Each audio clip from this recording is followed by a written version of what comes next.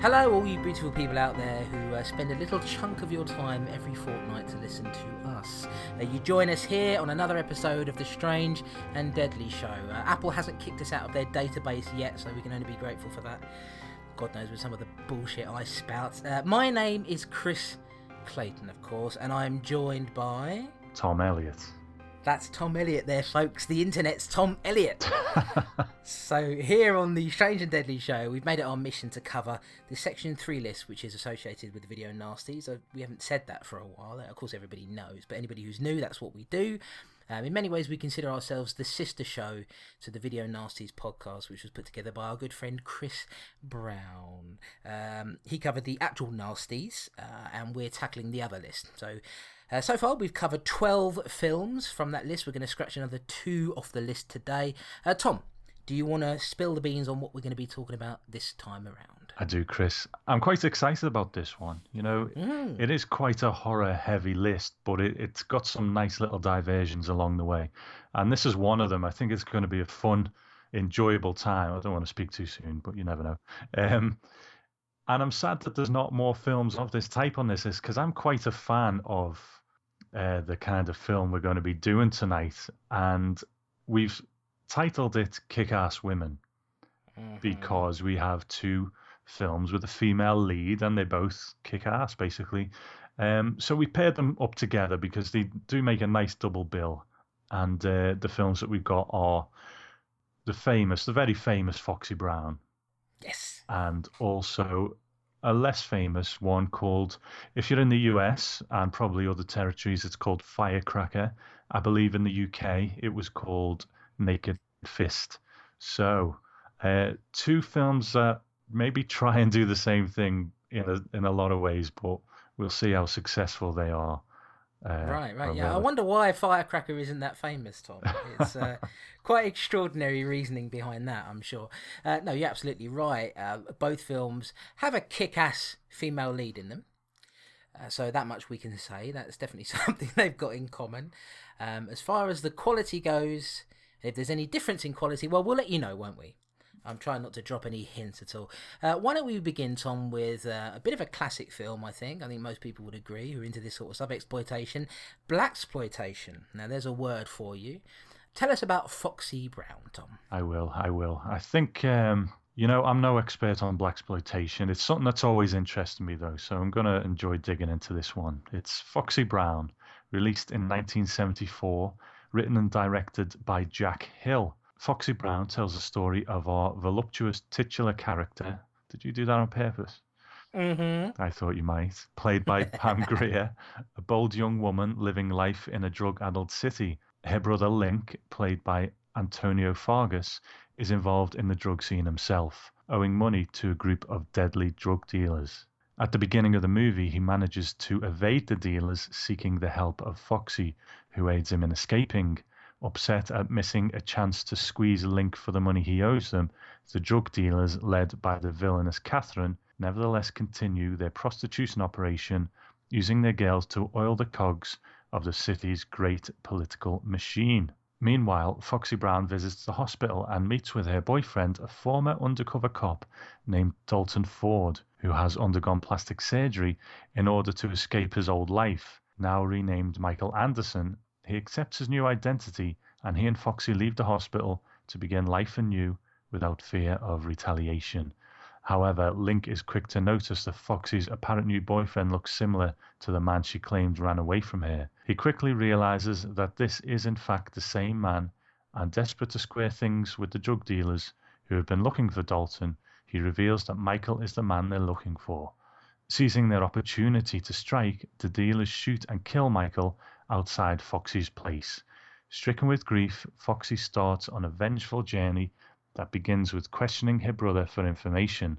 Now that she has names and an idea of who is at the top of the chain, she'll use her beauty to charm her way into the prostitution ring and poison it from the inside out. So begins Foxy's tale of revenge, though it doesn't all go to plan. Foiled early on, Foxy's journey takes her through torture and a stay at a hellish ranch. Her brother also meets a grisly end. This is all enough for her to develop a concrete final plan, and with the help of the local neighborhood gang, she'll do everything she can to take out the drug dealers once and for all and avenge her loved ones. What are you trying to do? Kill me? I damn well ought to, you rotten bastard. And if I don't, you better thank the Lord you're my brother, because there's no other reason. Oh, baby, look, let me alone. I didn't do nothing to you. You know damn well what you did. Now, I'm not going to stand here and argue with you. Now, you better tell me who you talked to, because it's either them or you. I swear, baby, I don't know what you're talking about. Ah! Now, I only got so much control, and I'm liable to put one of these right between your eyes, no matter what Mama'd say. Baby, look, all I know is what I hear. I want the name, Link, the name. Look, all right. Catherine Wall. But don't you go messing with her, baby. She's mean. Catherine Wall. What does she have to do with the dope operation? Baby, she's the protection, the fixer. Without her, there's nothing. How does she do it? She runs a stable of the finest call girls in the country. Yeah, but they don't go out for just money. You gotta be somebody big. You gotta be a big man, a congressman, a judge, or on the grand jury. Okay, thanks. What are you doing? Well, no. Hey, Foxy, what's going on now? Come on, cut that shit out. You're moving out, brother. Out of town. And I mean it, Link. You think you're back in with those people, but they gotta stick a dynamite up your ass and the fuse is burning. You understand me? Now I want you out. Chris, I'm looking forward to hearing what you think of this one. It's been a favourite of mine for a while. I'll let that cat out the bag, but go on. What do you think? Well, I mean, where do you begin with this, really? The sort of the historical significance of it, of Pam Grier, of the character, the film itself, really. It is an enormous legacy that's there. I really enjoyed it. You know, I mean, I don't want to sort of. I don't want to cover myself in hyperbole with it, but, you know, and I have problems with it as well, I have to say. I don't think it's a perfect movie by any means, but I think that it is one of the best examples of this kind of movie. Blaxploitation, now, I have to say, just to give you just a tiny bit of history about, you know, my association with them. I mean, look, I'm part African, so, you know, my cousin, in fact, had a Nigerian father. That's a whole story, I don't need to go into on the podcast, but so, and I had him as an influence, so I was always exposed to some of the movies in this. I don't know if can you call it a genre, Blaxploitation? I suppose you can. Certainly, they were movies that were made for a specific demographic, of varying quality. But certainly, as I've grown up, I've seen some films that are very entertaining, if not particularly good. So, for example, some of the Rudy Ray Moore stuff, like Dolomite and The Disco Godfather, which are not great movies, but they're very entertaining because they're quite bizarre. And Blackula, you know, the two Blackula films, I happen to really enjoy those. And I was always aware of Pam Grier. I actually saw her. I hadn't seen this movie, and I hadn't seen Coffee either. But I had seen Pam Grier in a bunch of stuff anyway. I'd seen her in Women in Cages, which is an old prison movie. And I'd seen her in Jackie Brown. And the one of the things, you're going to take many things away from this, because there are some very, very good things in it, some very good points that are made. But I think if you take nothing else away from this, it's going to be Pam Grier, isn't it? That she is just spirited and energetic and has such great presence on the screen. And that's the number one thing that I took away from this. My first time watching it, I really enjoyed it. Good. Okay. There's quite a bit to talk about, I think, with this one. It is very influential. I mean, look at those opening credits. For starters, the sort of coloured backgrounds. You got Pam Grier dancing in the front. I don't know whether they're the first to do something like this. There was probably a whole lot of stuff doing similar things at the time. I don't know, but this will probably be the one that you remember. Yeah. And it's, you know, it's been imitated ever since. If someone was going to do some sort of homage or spoof of the times, it'd probably have an opening like this, you know. But it's great. It's done with joy and not tongue in cheek. It's just there, a celebration of the music and how beautiful Pam Grier is and stuff. And it's a great opener, and I absolutely love that. It really is. I mean, Jack Hill knows. He knows that Pam Grier is an absolutely gorgeous woman, and he makes the most of it. And you see that right from the very beginning. This opening scene, like you say, it's multicolored and it's quite psychedelic, and it's basically Pam Grier dancing in various outfits, and she wears a lot of outfits in this movie. Actually, a lot of outfit changes, and it sets you up right from the get go. You got the music by William Hutch, which is just very funky, soulful. So right from the get-go, it gets you going. There's a lot of energy to it. Yeah. And I think the next thing that struck me, we've spoke about this before, I think it was actually the first episode where we were saying we're not particularly big fans of cannibal movies, and we like the sort of urban environment in our horror movies, but that extends beyond horror, which, this clearly isn't a horror movie. But I just love the time and the place as well. The city, a certain amount of urban decay. I like that kind of thing. And when we're introduced to Antonio Fargas' character, sort of nervously going along the streets there, and he's getting followed, and he goes over to this hot dog stand, a hot dog stand on an open street in the middle of the night. It's fascinating to me. I don't know whether such a thing existed or not, or whether it's just an invention for the movie, but if it did, great. I love that kind of stuff. I love Americana in all its forms. It doesn't have to be, the sort of 50s retro Americana. In a lot of ways, I love it. And he goes over to this hot dog stand, and he gets a taco, and the cops come over and sit and have a coffee and so on. And it's just fascinating to me, the place where it's set. I love it. Yeah, it's very grounded, isn't it, and gritty. There's nothing fantastical about this movie, There's nothing. It feels as if, you could argue maybe the plastic surgery that Dalton Ford has is maybe a little bit over the top. But other than that, it feels to me like some of these things could really happen, and perhaps were happening. I mean, certainly there was a lot of gang activity at that point in that particular decade. That was happening a lot. So I would say that there probably was. There are aspects of truth in there. But yeah, I love that opening. I mean, Antonio Fargas, anyway, to begin with, is well, no, he is the guy. As soon as you see his face, you kind of immediately know who he is. He's one of those character actors who's been in so many different things over the years, has had quite a long career.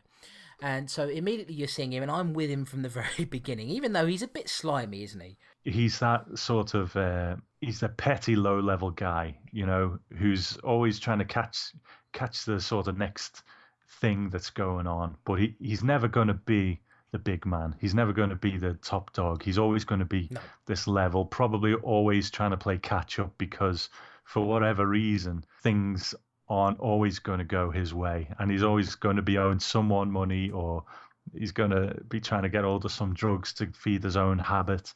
I don't necessarily see him as a bad guy. That's the funny thing, and considering what he does actually ends up with someone getting murdered, that's I suppose a bold statement, but I don't know. Do you see what I'm saying when I say that? I absolutely do. I mean, to your first point that you were making about how he's never going to be a guy who's going to rise up to another level. He makes that point actually early on in the film when he and Foxy manage to escape the drug dealers who are after him, and they get back to the house, and he's saying there that, I can't remember what the exact dialogue is, but it's something to the effect of, look, I can't play basketball, I'm not a doctor, there are all these things that I can't do, therefore I feel that I can only be on this particular level, which is, it's not a great level to be on. He certainly hasn't got any particularly great career prospects, and I think he'll probably will always end up being that guy who's just addicted to drugs, strung out, is a low life, basically. As far as your second point goes, no, absolutely, I never thought he was a bad guy, I just thought he was foolish. Yeah. I think he just makes bad decisions, and people who are addicted to drugs very often do that. He's looking for, first of all, not only is he addicted to drugs, he's in trouble because he owes money to this, to these dealers. Just basically a sort of drug. They run a sort of drug den, prostitution ring. So I see it as foolishness and desperation myself. Yeah, I think if we look at the bigger picture, and possibly why these films were doing so well, is he was tapping into something there, the kind of hopelessness of, I'm not going to pretend I know what it's like, but the sort of frustration of people who, young black males, young black women who are trying to do good, but always getting the door slammed in their face, Yeah. And he's kind of like, well, what else do you expect me to do? I can't do anything else. And I think that frustration is sort of key to that character. And there was probably a lot of people in the audience who tapped into that. And, we can take it to the next step that it could even be people who have done, not necessarily black people, but white people of any race who have done something a bit foolish in early life that has dogged them ever since. And maybe they've tried to change their ways, but people won't accept them for anything else than the criminal act that they did when they were younger. So, I'm not excusing criminality, but people who have had a life like that as well will be very frustrated. And what else do you expect me to do? Because no one will believe that I'm trying to do any better, and the doors keep slamming in my face. So, I can really see that being a big thing at the time. Well, I also think not just at the time. I think that problem exists even now. Yeah. I think there are people on the breadline. There are people who can't get a foot in the door, unfortunately. Mm-hmm. It's just one of those things that happens. And to those of, I'm the kind of person who I'm very grateful for the things I have, because it's very possible that I might not have them. And so I understand that. I also think that what this movie does, what it establishes for me, I think it's a nice snapshot of a very real time in America where black people were still treated as minorities, as people who were not really meant to be mixed in with another race. In fact, many of the white people in this movie, in fact, it can be argued that they're made to be, I think, almost maybe a bit too villainous, in that there's the N-word is thrown around a lot. I think one of the great things about this movie is, and it ultimately comes back down to Pam Grier's character, Foxy Brown. This was really one of the first times that you're seeing a strong, independent black woman standing up for her rights, and I think proving, from what we know about Blaxploitation, is that prior to this film, most of the movies were led by men, and women were kind of side characters, really, and were caricatures, if you like. And so what this represents really is in many ways is, Jack Hill putting across a message, and also Pam Grier saying, look, here's a woman who's going to kick you in the face and ask questions later. I think it's a very good commentary on what was happening at the time. The Black Panther movement, for example, was still, I believe, was still going on there at that point. But even if you sweep all that to one side, what you have here is just quite an entertaining movie as well, I think. Yeah. I mean, it does work on those two levels.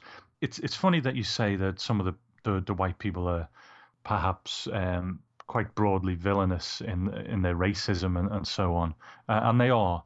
But I think the way it sort of creeps in gradually is done quite well, because, Antonio Vargas going to the hot dog stand in the beginning, the cops are sitting there having their coffee.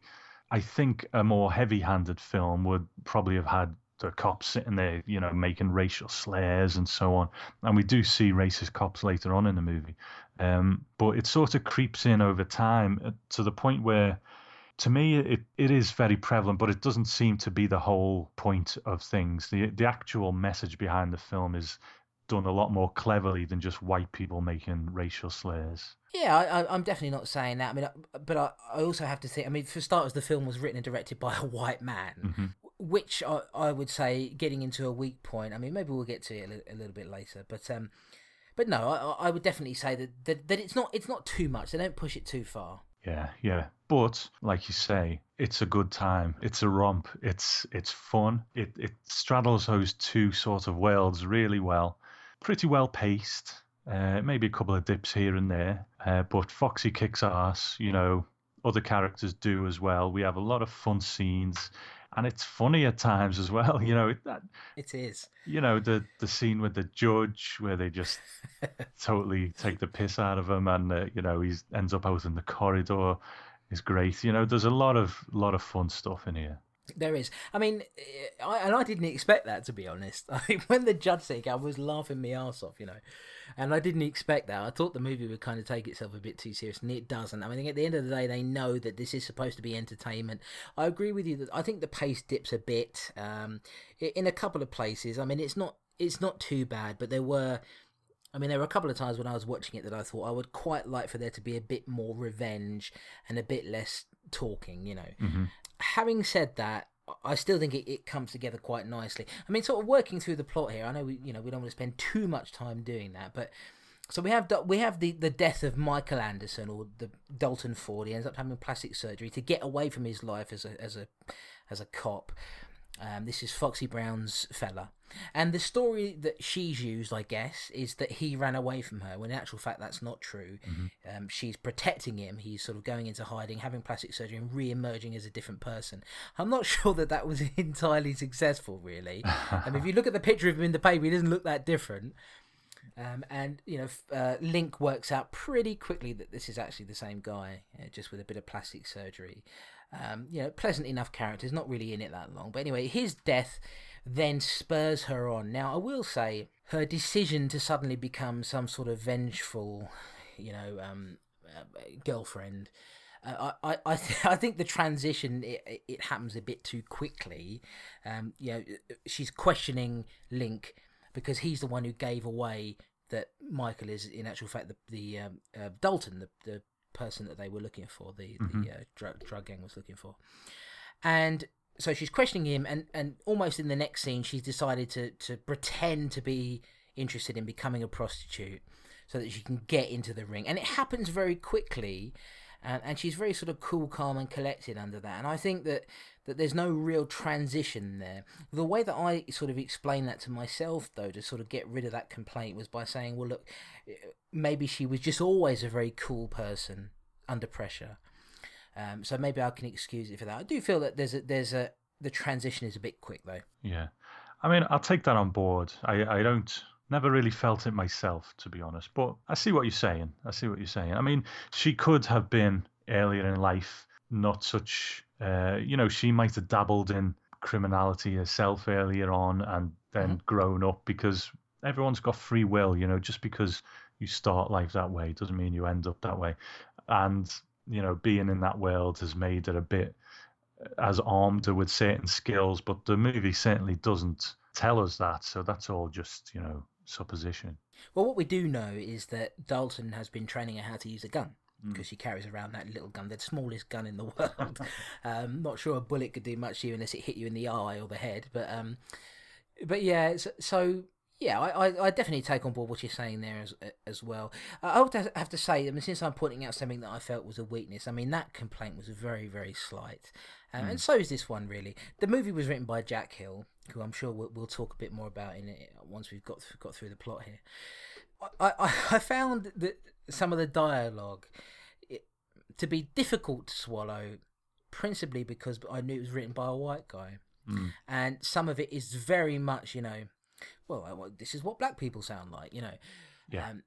Just a little bit of it, but I found that a little bit difficult to contend with sometimes. Just in a few places, it's like, there's that scene when she comes out of the hospital with Dalton. I'll just call him Dalton because it's easier. Comes out of the hospital with Dalton, and they're walking around. There's this big scene that happens outside where the neighborhood, they call themselves a neighborhood community. They're basically a gang.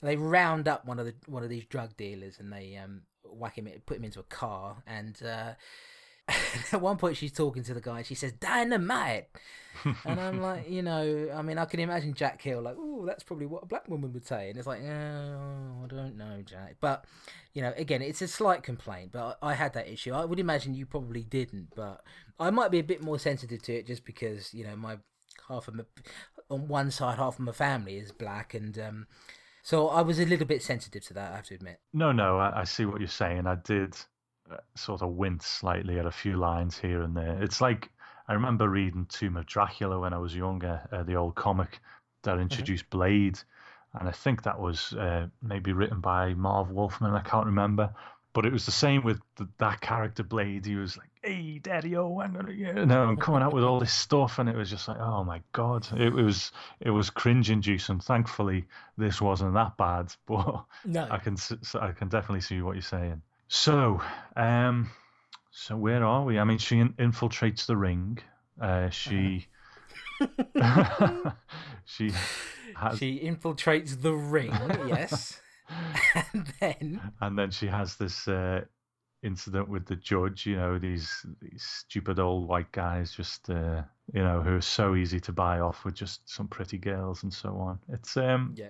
And you also have that character there, by the way, who's the young girl, who's also a black woman, who is really feels that she can't escape the prostitution ring, and her little boy turns up outside when they're getting ready to go and meet with the judge, and I don't think that woman is a particularly good actor, no. but I had sympathy for that character, certainly. Yeah, I mean, I agree. She wasn't the greatest actress, but there was a certain strung out junkie quality to her. Yeah, so then you have the scene with the judge, which is the most comical scene, I think, in the movie, because basically they take this guy's pants off. He's this old guy who apparently has a thing for black women. They lay him down on the bed, they pull his underpants down, and they make fun of his junk. Mm. And it's quite a funny scene. It is. And then they sort of sling him out of the room, embarrass him, and then he ends up accidentally sort of exposing himself to a woman there, and then there's another group of older women who come along and then whack him with an umbrella and everything, and it's just, and he falls over a cart of was it cakes or tea or whatever it is. I mean, it just is. It's a ridiculous moment. It's the most comical moment in the movie by far. Yeah. And some people could argue that maybe it kind of feels a bit out of place in what's quite a serious movie that makes a number of points ultimately about prostitution and drugs, and but it gives you a bit of a breather because it gets quite serious after that, doesn't it? It does, because in a lot of ways this is the pivotal scene, because they've done this to the judge, the people who they want to get off in court, which was the whole point of sending the prostitutes over, don't get off. So at that point they know that Foxy is kind of out to sabotage them rather than work for them. And it's from then on it gets quite dark, and Foxy ends up at the ranch. Yeah, and it's this ranch where these two old guys live, and basically what they must do is, Catherine, who's the leader of this gang, if there are any girls who act up or decide that they want to quit, they send them off to this ranch, plough them with heroin until they have an addiction, and therefore they don't want to leave or try to escape because they're addicted to this stuff. And they basically get raped and used by these guys who are there, and then they end up selling the girls into slavery. And it's horrible, it's a horrible thing, and yeah, it becomes much darker than I thought it would, to be honest. I sort of thought, well, this is going to be a rollicking kind of action movie, so to speak, and then it slows down, but in a way that I found quite fascinating, because immediately I'm like, I want her to get away from this. Yeah. It's not that graphic, but let's not sugarcoat it. She's raped by that guy, the bald guy with the moustache. They don't do it explicitly, but it happens. I'm quite sure that it happens.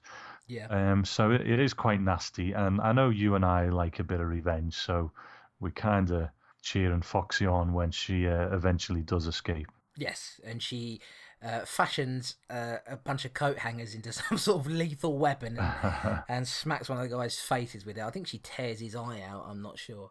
And then, and sets the place on fire, kills the guys and manages to escape. And so what we're leading to now is the finale, and this, I think, is this is where it ramps up, and this is my favourite section of the movie, I think, because it had dipped a little bit, even though I was quite fascinated by what was going on, but the pace of it really improves.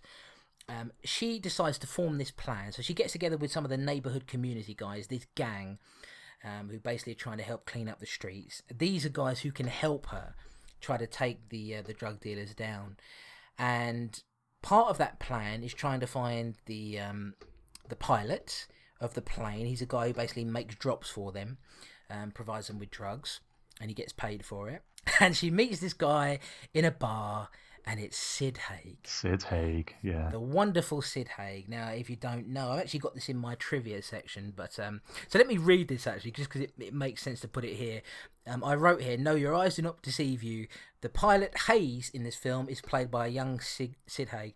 Jack Hill met Haig in the 60s and cast him in his short film from 1960, The Host, which I think is on the Spider Baby Blu-ray from Arrow Video. Which I do have up there.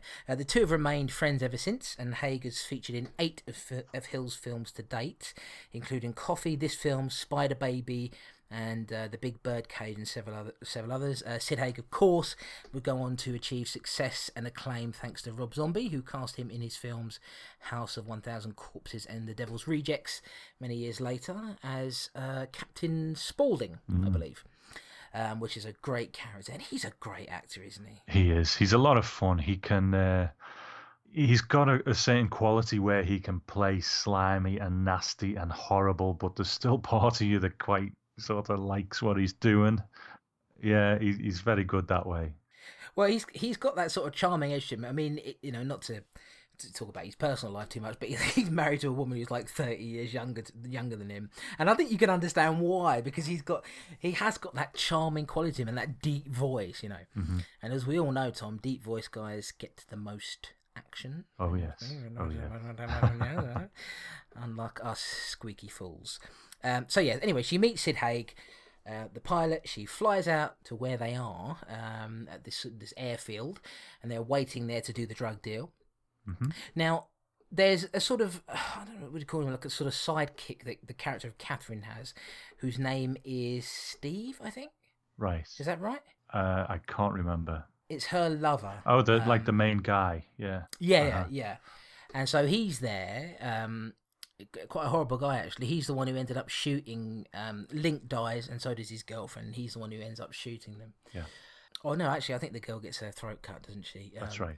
But he kills Link anyway, trying to find out Foxy's whereabouts. And so we're there, and anyway, the neighborhood community gang catches him, and he wonders, well, what are they going to do with me? They cut his cock and balls off, Tom. They cut the old meat and 2 vegetables off, and you don't get to see it, but I don't know, I was feeling it a bit. I think we all felt that one. A bit. But yeah, it was a good moment. It's a very odd sort of dynamic between him and is it Catherine? Yes. The main villain, because he obviously isn't that into her, but she loves him madly. I don't know what that was all about, but it was there. But yeah, great way of getting her revenge, I think. I mean, she even says that he's still around. I don't think she killed him, did she? No. What she did was they cut off his particulars and they put them in a jar, and then because what's happened here basically is Pam Grier's turned up in this plane with the pilot, and she ends up using the plane to kill one guy. He gets caught up in the in the blades, the propellers at the front.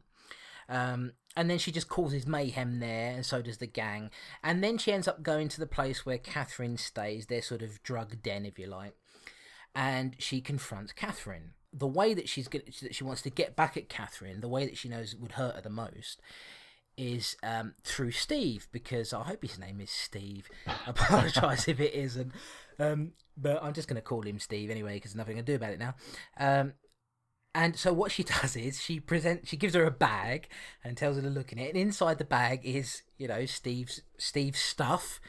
His particulars are there in that jar, and of course Catherine goes nuts immediately. Like you say, there's a strange thing there. She's majorly into him in a big way, and he's really not. You can tell he's quite tired of her. Yeah.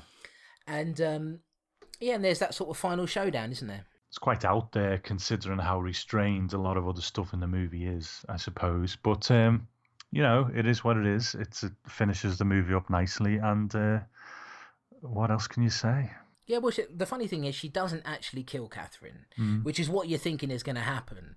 What she actually does is she shoots her and then says, well, look, at the end of the day, I'm going to leave you to suffer knowing that your man can never be complete again. You can never have sex with each other again, penetrative sex anyway. Uh-huh. And, so he's been emasculated, and that's sort of the end of it, and that's your punishment. I wasn't expecting that. I thought she would get rid of her, because I think that keeping them both alive could be a mistake, in terms of... It could be, because, if you cut my junk off, I think I would be out for revenge. So, make sure you don't do that, Chris. If you cut my junk off, Tom, I would fashion it into a hat, and I would wear the hat everywhere, and I'd take a little picture of your face, and I would put some sticky backing on it, and I would stick it on the severed head of it there, and I'd just leave it there dangling, so that you always remembered what you did. Okay, well, now we're both warned. We both know where we stand. I've got no reason to cut your junk off, by the way, Tom. Absolutely no reason. In fact, if I was holding it in my hand, I wouldn't know what to do with myself.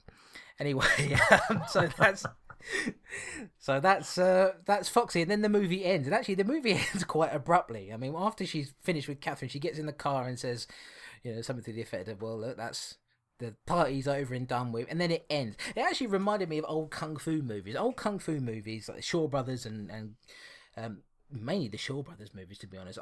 They've got this way of, they end the movie as soon as the conflict is resolved. Yeah. So it's not like in most Hollywood movies. It's like we have to tie it up nicely, put a bow on it.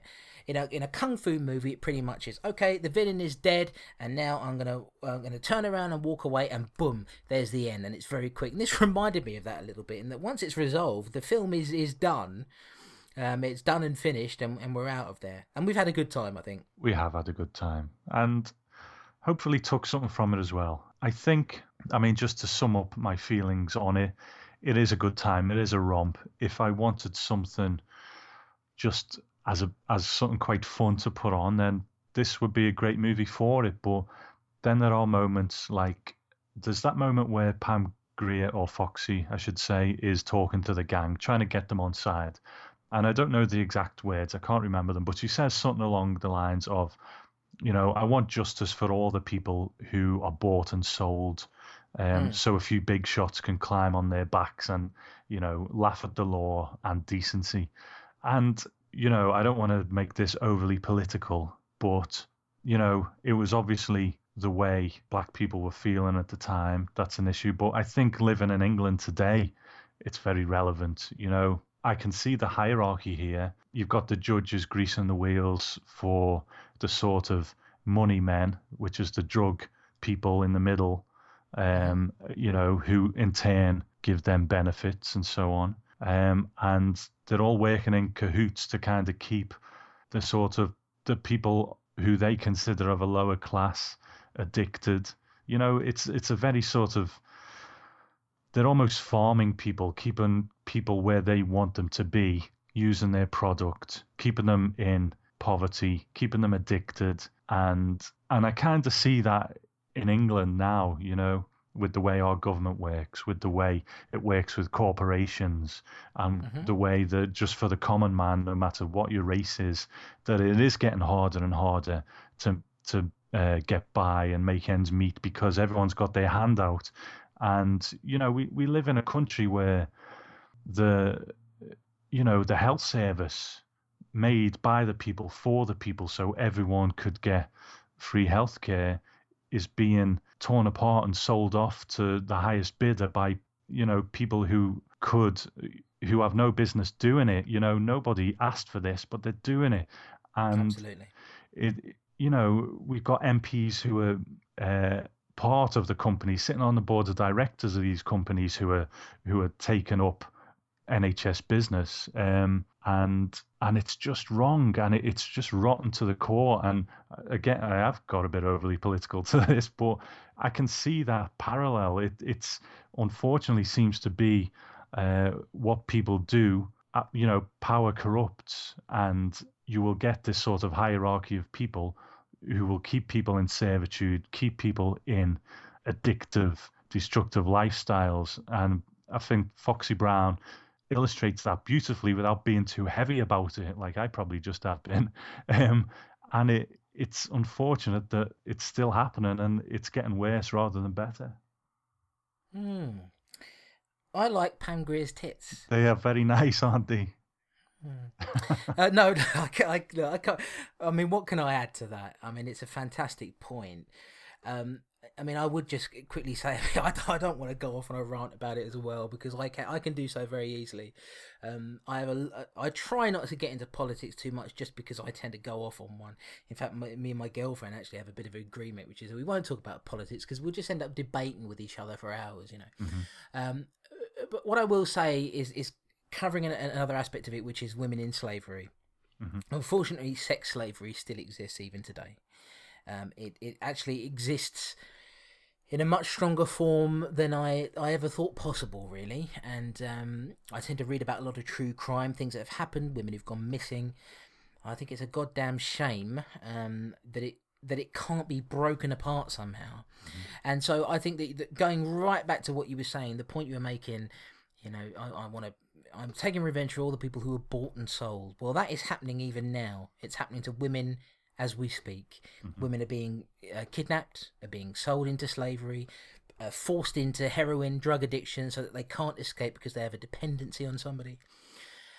And that's what it reminded me of, really. I mean, in addition, of course, to the fight for rights for black people, which was still not equal at that point, arguably still not equal even now.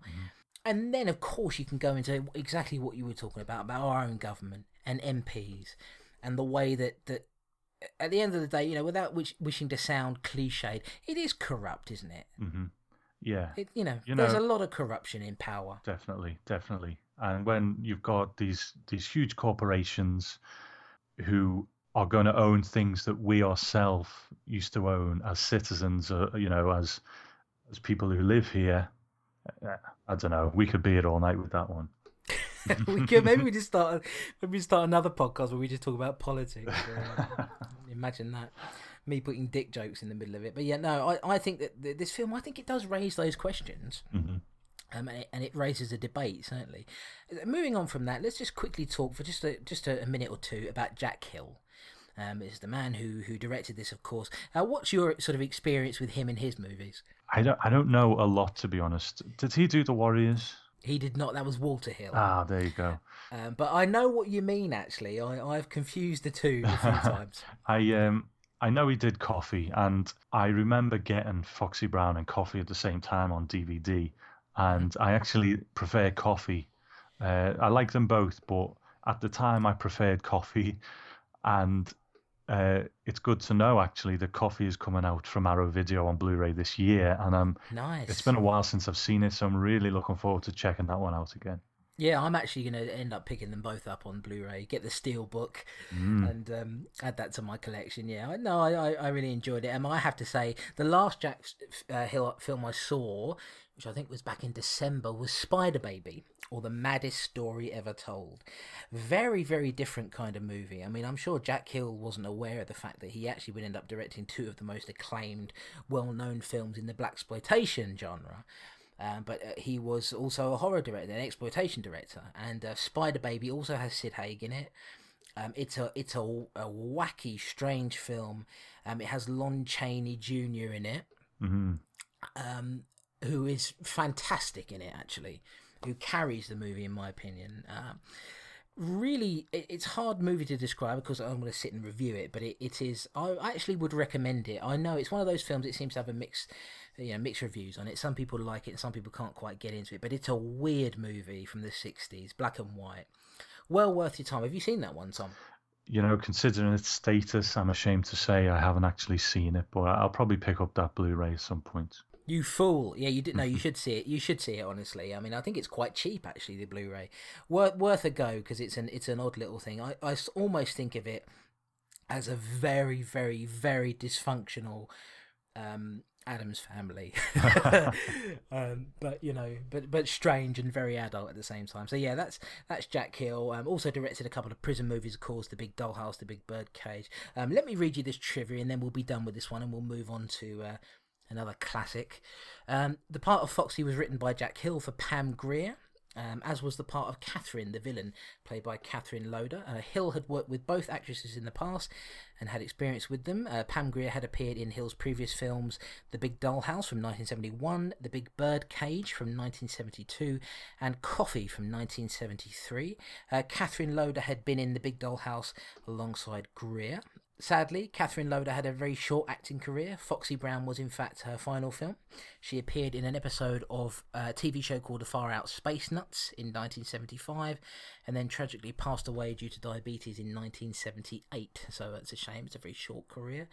This film and Coffee, released a year earlier, also directed by Jack Hill of course, are considered enormously influential, and both films contributed towards improving the perception of movies led by females. Previous Blaxploitation films, as we discussed, were mostly cast with male actors, so Pam Grier is considered a major icon and a force for changing that trend. And finally, Antonio Fargas, who we've mentioned plays the character of Link, Foxy's brother, in this film would come to much greater notice as Huggy Bear in the TV series Starsky and Hutch. And very much an actor that I think you will recognise. If you've seen any sort of 70s, 80s TV, I think you would probably notice that you would have seen Antonio Fargas at some point. So that is Foxy Brown. It's available on DVD and Blu-ray from Arrow Video in the UK, and I will be picking up the Blu-ray Steelbook like a geeky geek very, very shortly. And I'm sure I didn't have much of a search, but I'm sure it's widely available in America. It's very much an acclaimed movie, so you'll be able to find it wherever you look. Yeah, I think before we move on from that, just a brief mention should probably go to Jackie Brown, which I think is a spiritual sequel to, it could be a spiritual sequel to this or Coffee. She settles down and has a normal life from here on in. She's had all this excitement, but then Jackie Brown happens. So, obviously not in name, but you could very much play it that way. And I think that's what Tarantino intended. So Oh, definitely. I mean, I'm so glad you brought that up, actually, because I had completely forgotten to write it down.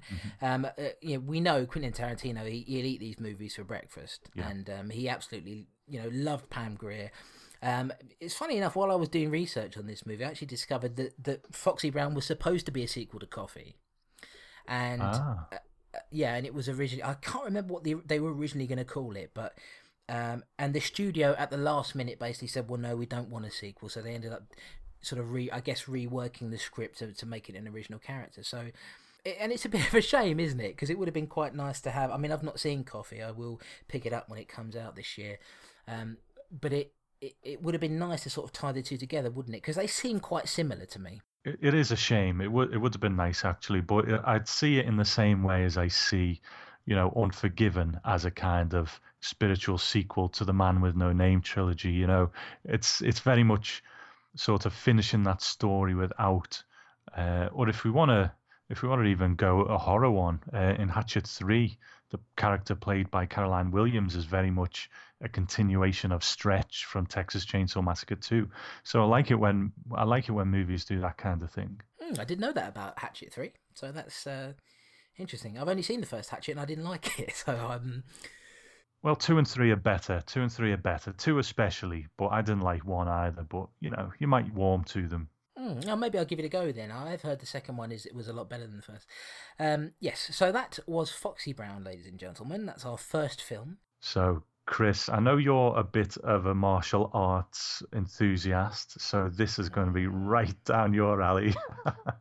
right down my alley, Tom. Yes, I mean, let me tell you about this film first, and then I'll go into my martial arts. But you'll have to give me a couple of minutes on this one, Tom. I promise it'll all make sense when I get to the point.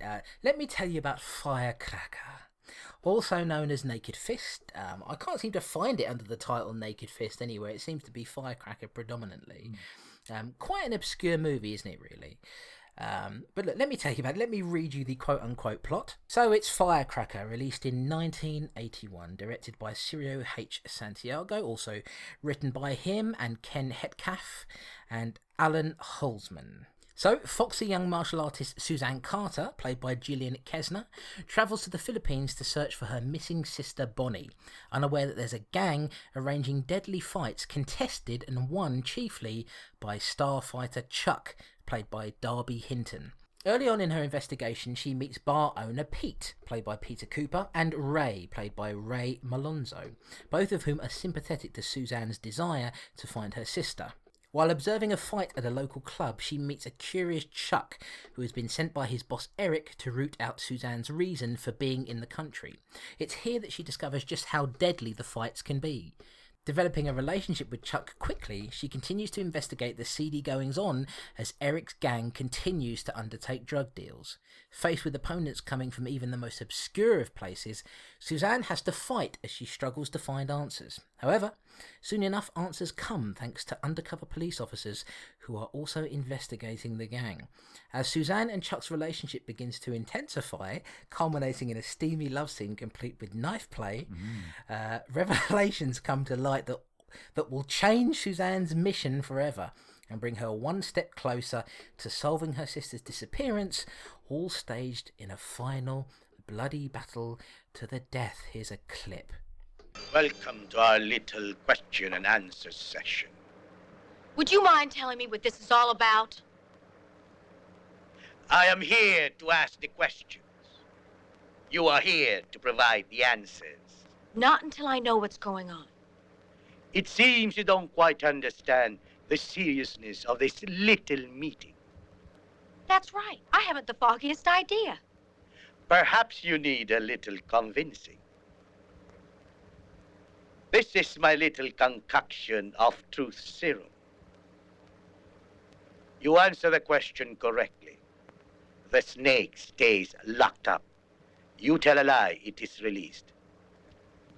I warn you, the Philippine cobra is the deadliest of its kind.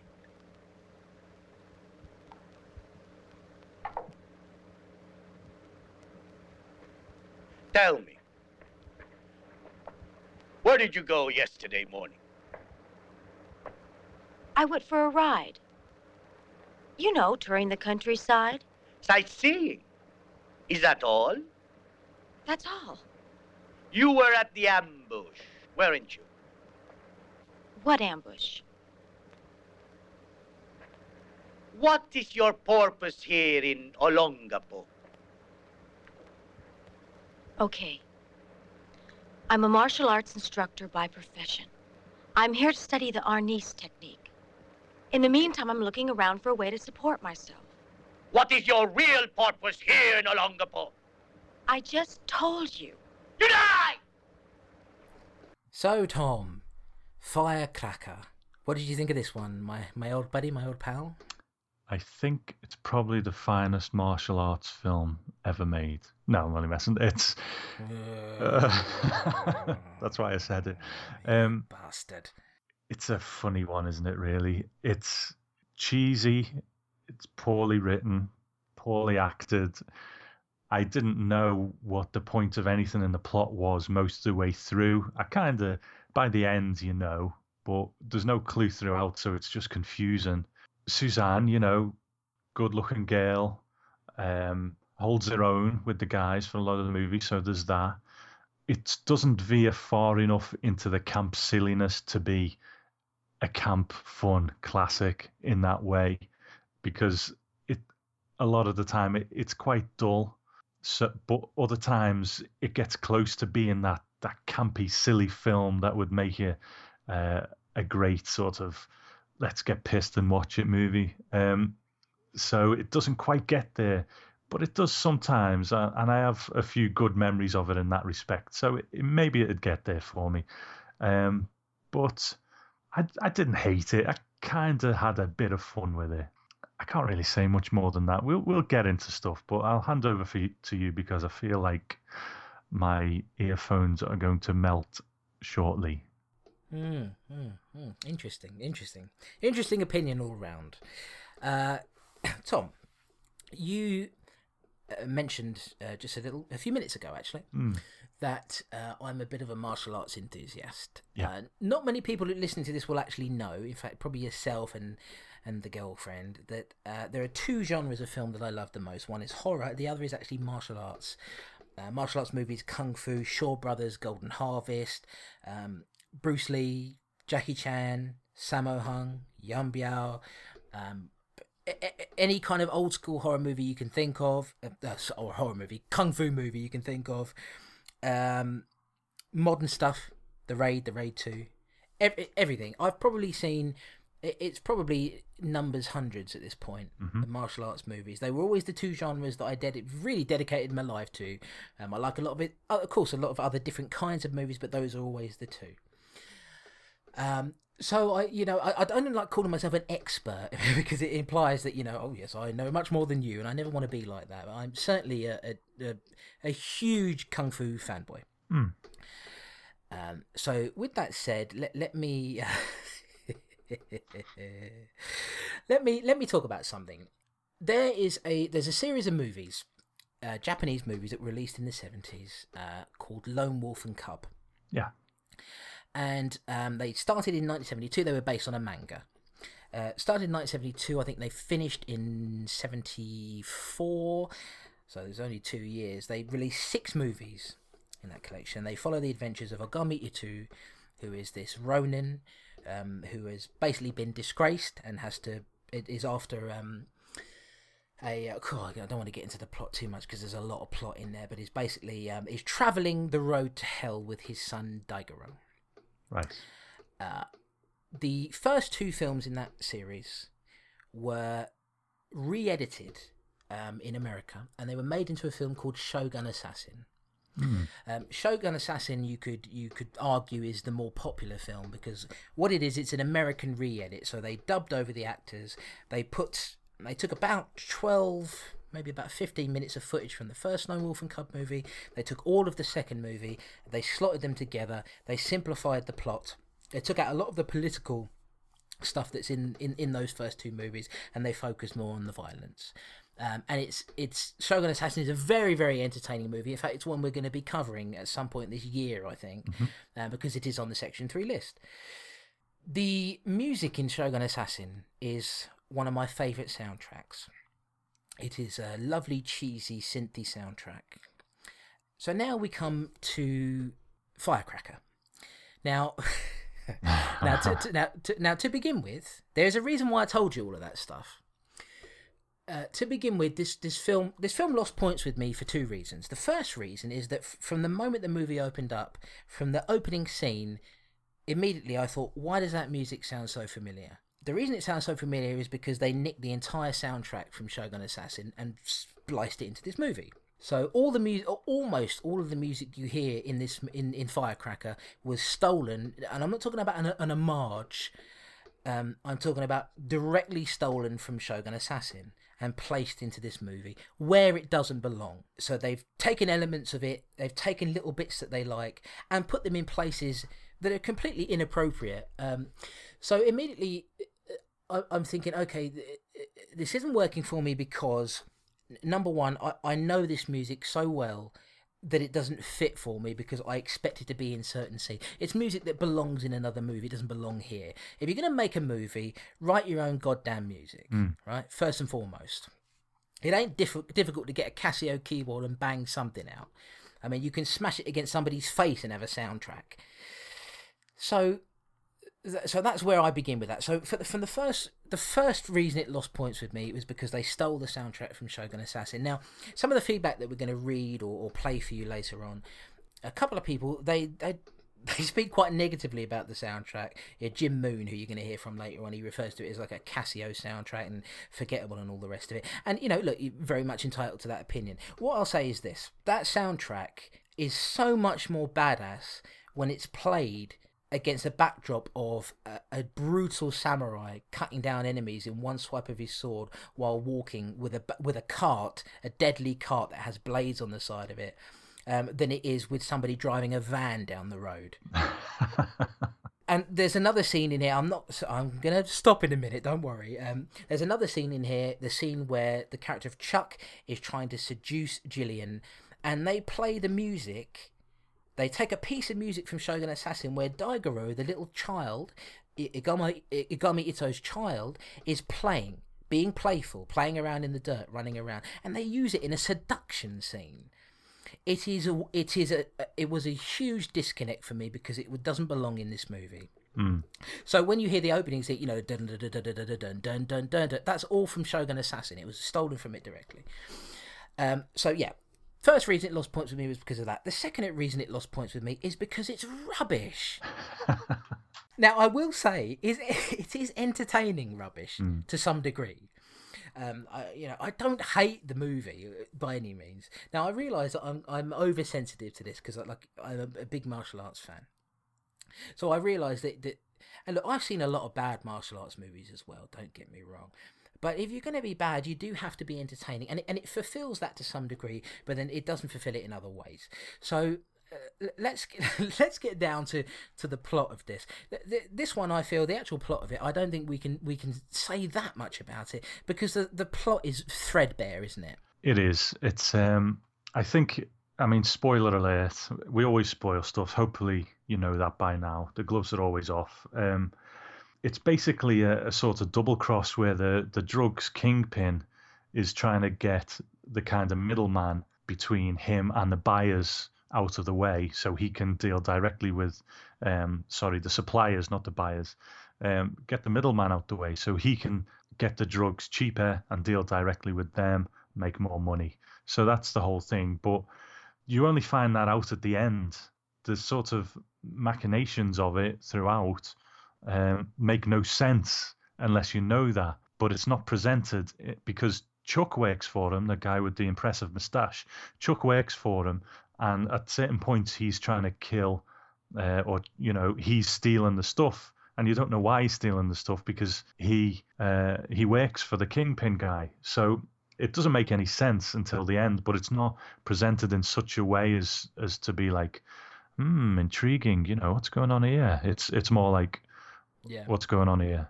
Yeah. I mean, it's very messy, isn't it? It's narratively. And look, I understand some people, they may be critical of my opinion and say, well, look, I mean, a lot of kung fu movies, they don't have a particularly great plot. I mean, if you're talking about, the standard generic kung fu movie plot, it usually involves revenge, which is, somebody's master, somebody's brother, somebody's mother, somebody's lover has died.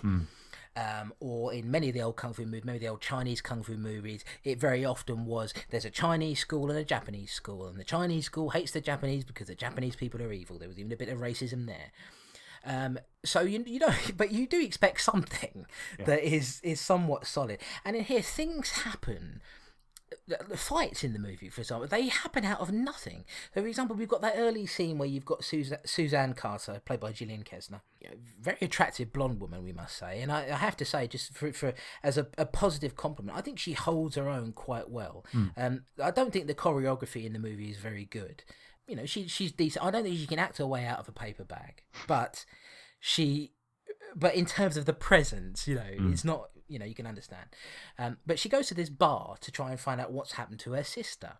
And she meets this guy there, what's his name? Pete, he's the bar owner. Yeah. Who really doesn't come into it that much at all. You sort of think, okay, he can fight, he's going to be a major character. They really don't do anything with him. She goes into her sister's old room because she's wondering what... Her sister has disappeared. She's been taken at the beginning of the movie by a couple of guys, and you're wondering what's happened. And this is why you really have to fight to sort of get this information, because it's not given to you freely. This is why Suzanne's turned up in the Philippines, because she wants to find her sister Bonnie. So anyway, she goes into this back room with Ray, who's this young guy. So she goes there. When she comes out of the room back into the bar again, there's this massive fight going on with no lead up to it, no explanation as to why it's happening. All we know is there are a bunch of people fighting, and then she gets in the midst of it, and I have to admit, I laughed out loud during it, because it's the most nonsensical thing I've seen in a long time, where it's just, she walks into a room, the bar is peaceful, people are sitting at the tables, they're enjoying a drink. She walks back out of the room and into the bar again, everybody's fighting each other. Yeah. Why? It doesn't, but it's a fun thing, and some of the fighting in it is fun. So we got that scene. Basically, what this whole thing is we're going to get into a situation where we know Chuck is this deadly fighter. He's going to end up meeting Suzanne, and they form a relationship with each other. There are a lot of moments in here where you wonder. I mean, I've already talked about the music. I mean, quite frankly, the scene where Chuck is trying to seduce her, and they're playing the... Now, I know this is just me who's reading it, but they're playing the music with Ogami Ito's son playing peacefully outside, running around kicking rocks and everything, and instead they're playing it over this seduction scene where Chuck's in there. Oh, I can be very persuasive. I bet you bloody can, you porno moustache, no acting motherfucker. But beyond that, there are some scenes in here. It's a bad plot. It's badly acted. It's not very well choreographed. You can tell they didn't have a good choreographer on this. All the music's stolen from another movie.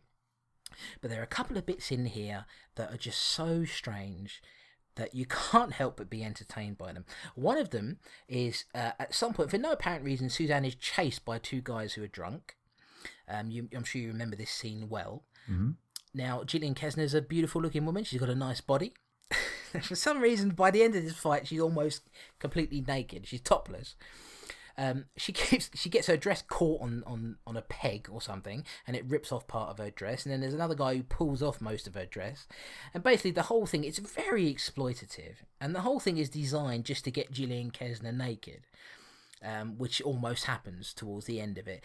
All of a sudden, these guys who were just hanging around outside drinking, they suddenly become murderers and potential rapists. Yeah, I've got this in my notes as well.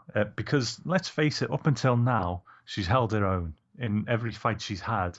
I think maybe Chuck had beat her at this point in one of their sort of sparring matches. I can't remember, but everyone else, she kicked her ass quite, comfortably. So she's walking along in her dress and heels, and these two guys are like, hey, baby, and for some reason, she seems to see these guys. She's been to martial arts schools and beat people up. She's beat people up on stage in a martial arts bar. This very accomplished martial artist all of a sudden gets scared of these two guys who just seem to be a couple of street hoods, and it's one of those things where it's purely just engineered to get her naked. Like you say, she runs through, her dress rips on the fence. She goes to the security guard who tries to help her, who ends up getting murdered. Out of nowhere. And then, like you say, the bit that actually impressed me was, her clothes are getting ripped off all throughout.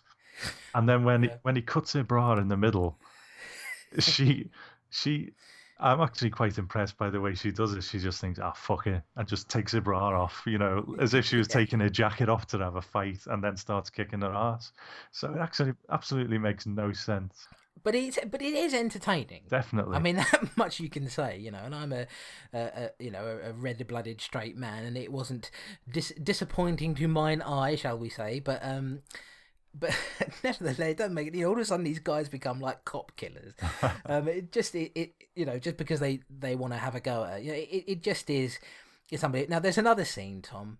I think you know what I'm going to talk about here. I think I do. There's another scene. This is probably the most notable scene in the movie, which is a bit odd considering it's a martial arts movie where you're supposed to be focusing on the fighting.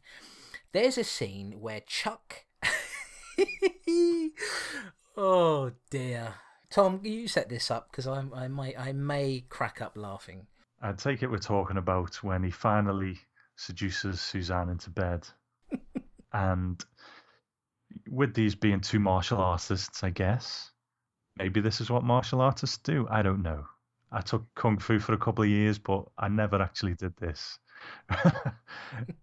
She's lying on the bed and Chuck gets his knives out and starts cutting up her trouser legs, each one, and it's not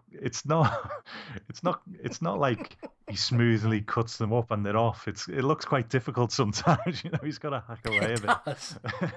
So it's sort of ruining the flow.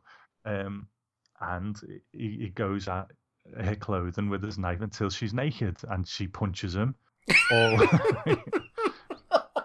All as part of the seduction, and he gets back onto the bed, and at some point she says, I can feel the blood pulse inside your head. Now, I don't know about you, Chris, but when I'm making love to a beautiful lady, there's no better compliment than when she says, I can feel the blood pulse in your head. Absolutely. I bet your prick bloody sprang up like a mountain cucumber during that scene, didn't it? It did. And then I went to the kitchen to get a couple of butter knives out. But, this is what I was talking about. At times, because it's played dead straight, they're not trying to be campy. They're trying to be dead straight, dead cool. The ridiculousness is unintentional. And if there was more of that throughout, I think we probably would have had a bit of a camp classic here. I think so. I think, look, if you can't choreograph your fights well and the acting's rubbish, And the movie's not that long either. No. And I still was quite bored by it, actually. But this, if you can't, you've got to be entertaining at least. And that scene and the one we talked about before, I mean, just a couple of little bits here and there. That if it had been more like that, I think I would feel better about it.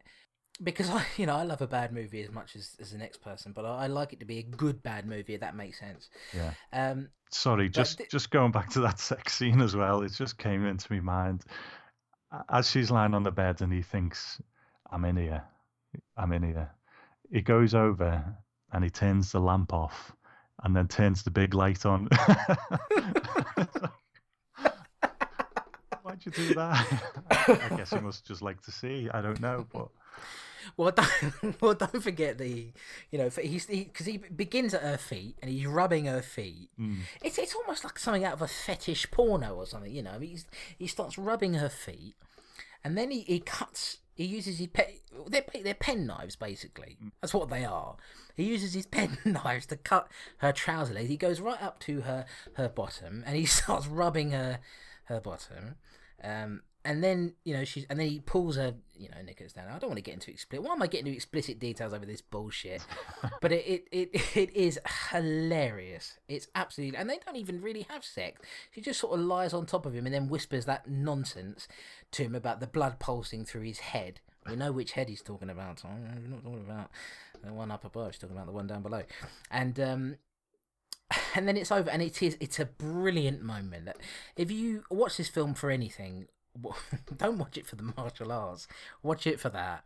Go on YouTube and just look for it. If you can find it, find Firecracker and just look for the scene where Chuck and Suzanne, they make it a love, because it is quite ridiculous. Beyond that, I didn't mind the ending battle of it too much. Basically what happens is, look, let's cut to the chase. It turns out that there's an undercover police operation going on. They're trying to look for Bonnie as well. It transpires anyway that Bonnie is actually dead. Her body was found in a river, and the person who killed her was Chuck. He's a shifty fellow, so I'm not that surprised.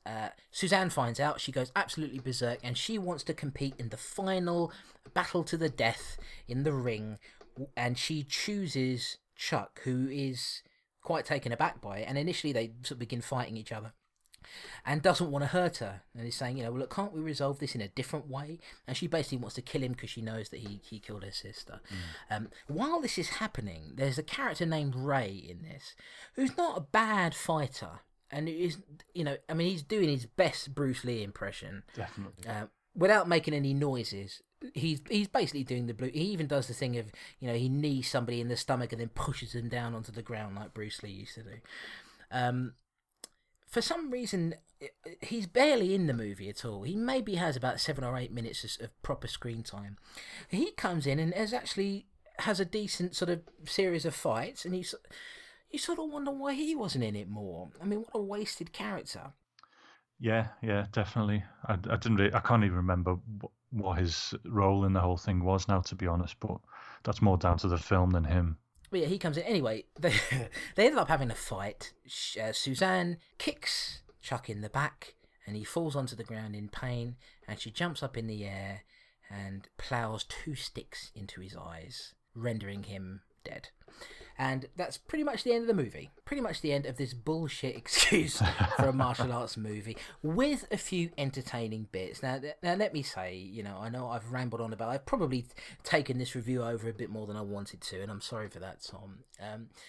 I'm very passionate about martial arts movies. I do think there's stuff in here that's worth seeing, just because there's ridiculousness. We discussed the love scenes, but really, when you get right down to it, if this is the film, if you're somebody who maybe doesn't watch many martial arts movies, if this is the film that you feel is going to represent in any way the quality of a great kung fu movie, no.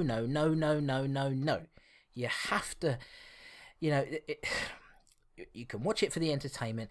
There's so many great entertaining kung fu movies. Fist of Fury, The Big Boss, Drunken Master, Police Story, My Young Auntie, The Magnificent Butcher. I could go, The Prodigal Son. I could go on and on and on and on and on. If you're going to watch a martial arts movie and you want to actually get into it to some degree, watch something good, folks. And don't let this represent good martial arts cinema. Don't let this represent what Shaw Brothers represents, or what Golden Harvest represented in the 80s. Don't let this do that, because it's not worth it. It's a bad martial arts movie. It's passively entertaining in a bunch of places. It's entertaining rubbish, but it is rubbish. I walked away from it quite bored, entertained by a couple of bits, laughed my arse off at a few bits. But ultimately, I came away from it as a martial arts fan feeling very, very disappointed that there's such a shoddy piece of work was put out there. I think Gillian Kessner is not, not bad. Like I said, no acting ability whatsoever, but looks nice, decent enough fight. If the choreography was better, maybe she would have been even more effective in the role. And ultimately, some people disagree with me about this and feel that I'm taking it too seriously. I was offended that they took music from what I feel is a much better movie and slapped it into this. As far as I'm aware, because Roger Corman had a production partnership with Santiago, the guy who directed this movie, it was, this is just what I've read on the internet, so I can't be 100% sure that this is true. It seems to me like he was the one who liked the soundtrack in A Shogun Assassin, which came out a year before this, enough to be able to use it in this, to basically steal it and use it in this. So I watched the whole movie with that disconnect there, which unfortunately never went away from me. It was like, well, you took that from there, and that belongs in a different scene, in a completely different context. And I'll say this, for Jim Moon and Seth MacFarlane, not to spoil their feedback too much, they both were you're saying quite negative things about the soundtrack. I'll say this. Watch Shogun Assassin. You can either watch it now or watch it when we get to it on the show, which we will do at some point down the line, and watch and listen to the music in its proper context, in the scenes that it was written for. And if you still don't like it, then that's absolutely fine. It just means that the soundtrack wasn't for you. Of course, it's 80s and it's cheesy and it's synth and all the rest of it, but it's like I said before, I don't like repeating myself, but it's much more badass to listen to that opening theme when there's a kick-ass samurai who can tear people down with his sword than it is stuck in this lame-ass bloody excuse for a martial arts movie. It's one of those things. I wouldn't buy it. You have it though, Tom, so good luck with that. I wouldn't buy it. I would look up the stuff that made me laugh on YouTube, definitely. It was a severe disappointment to me. Not one that I didn't mine some gold from, because there is a little bit of gold in there sprinkled in. But it ultimately didn't work for me. And as a martial arts fan, this is the kind of movie, it does a disservice to the great mark. Because someone will watch this and think, well, martial arts is a bit pants, isn't it? But it really isn't. There's a lot of great movies in that genre that deserve to be seen, and there's so many different kinds of movies and variety, and there's quality when it's done by people who actually care. And this guy, Cirio H. Santiago, he didn't care. He just wanted to make money. And I imagine Roger Corman wanted to do the same. And I have respect for Roger Corman, but he's a guy who likes to make money. That's his thing. He's a producer. It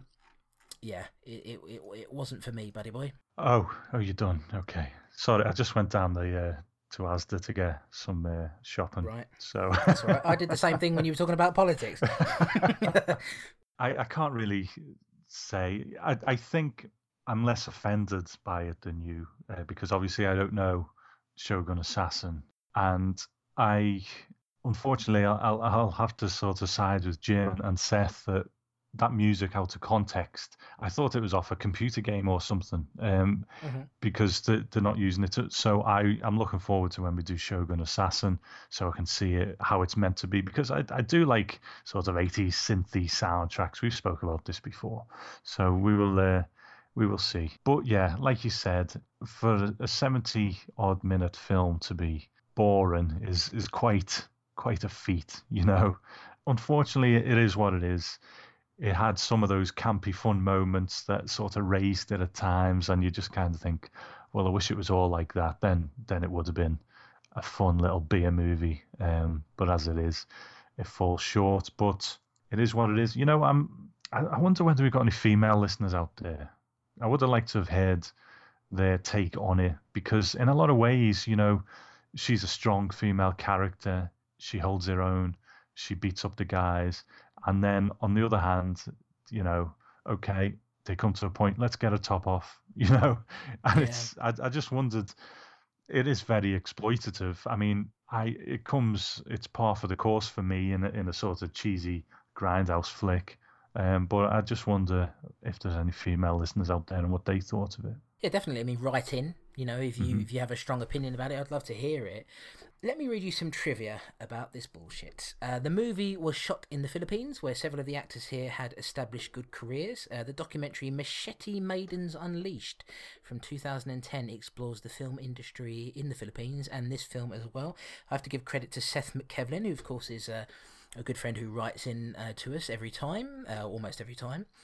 He let me know about that movie on Twitter, and I do want to see that, actually. I'm quite interested, and I love a good horror documentary, exploitation documentary. I think you do too, Tom. Definitely. The film is widely considered to be a remake of director Cirio H. Santiago's early Blaxploitation film, TNT Jackson. Have you seen that one? That's very... it's interesting you say that, because it comes on the Lethal Ladies collection, Firecracker, with... It's a triple bill, a film called Too Hot to Handle, and just so people know, on the cover of that, you've got a very attractive blonde lady in black knickers and bra holding a machine gun. So this is the kind of stuff we're watching.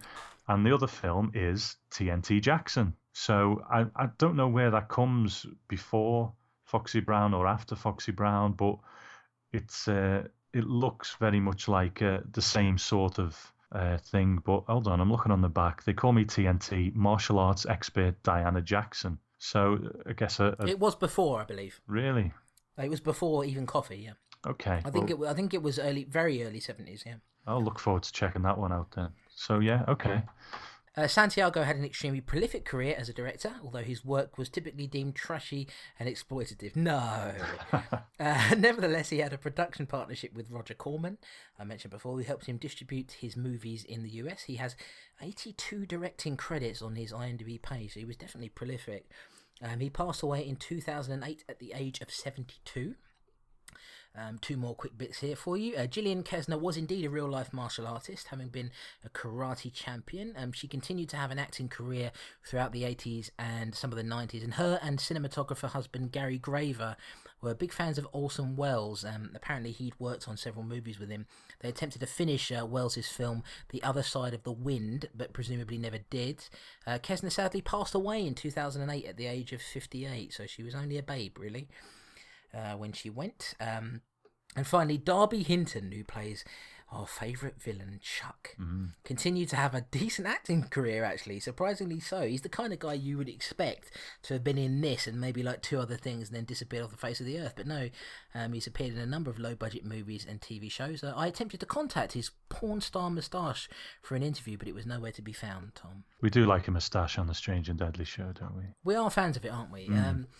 Firecracker can be found on DVD in the UK via a Region 1 American import release called the Lethal Ladies Collection, which I guess Tom has there. Don't be like Tom, don't buy it. So that was our review of Firecracker. That was our second and final film of the show. I don't think I talked about that one enough, Tom. I think I was a little bit quiet on that one. Yeah, I'm sorry. I sort of rambled a bit on that. I do apologise. No problem at all. I'm not offended in the slightest. Now, we are going to move on to some feedback, which we always do at this point in the show. Tom, do you want to introduce us to that? Yes, absolutely. And we've done quite well again this time round. So should we do the emails first? I think emails first is good and lead up to the thingies. Maybe we should get a jingle for feedback. What do you reckon? Yeah, what would it be, I wonder?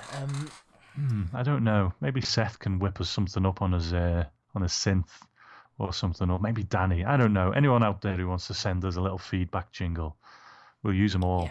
We'll use them all. Okay, so speaking of Seth MacKevlin, our friend, he sent us another one this week. You going to read this one, Chris? Yes, I will do. I had a little email chat with him. He's a nice chap.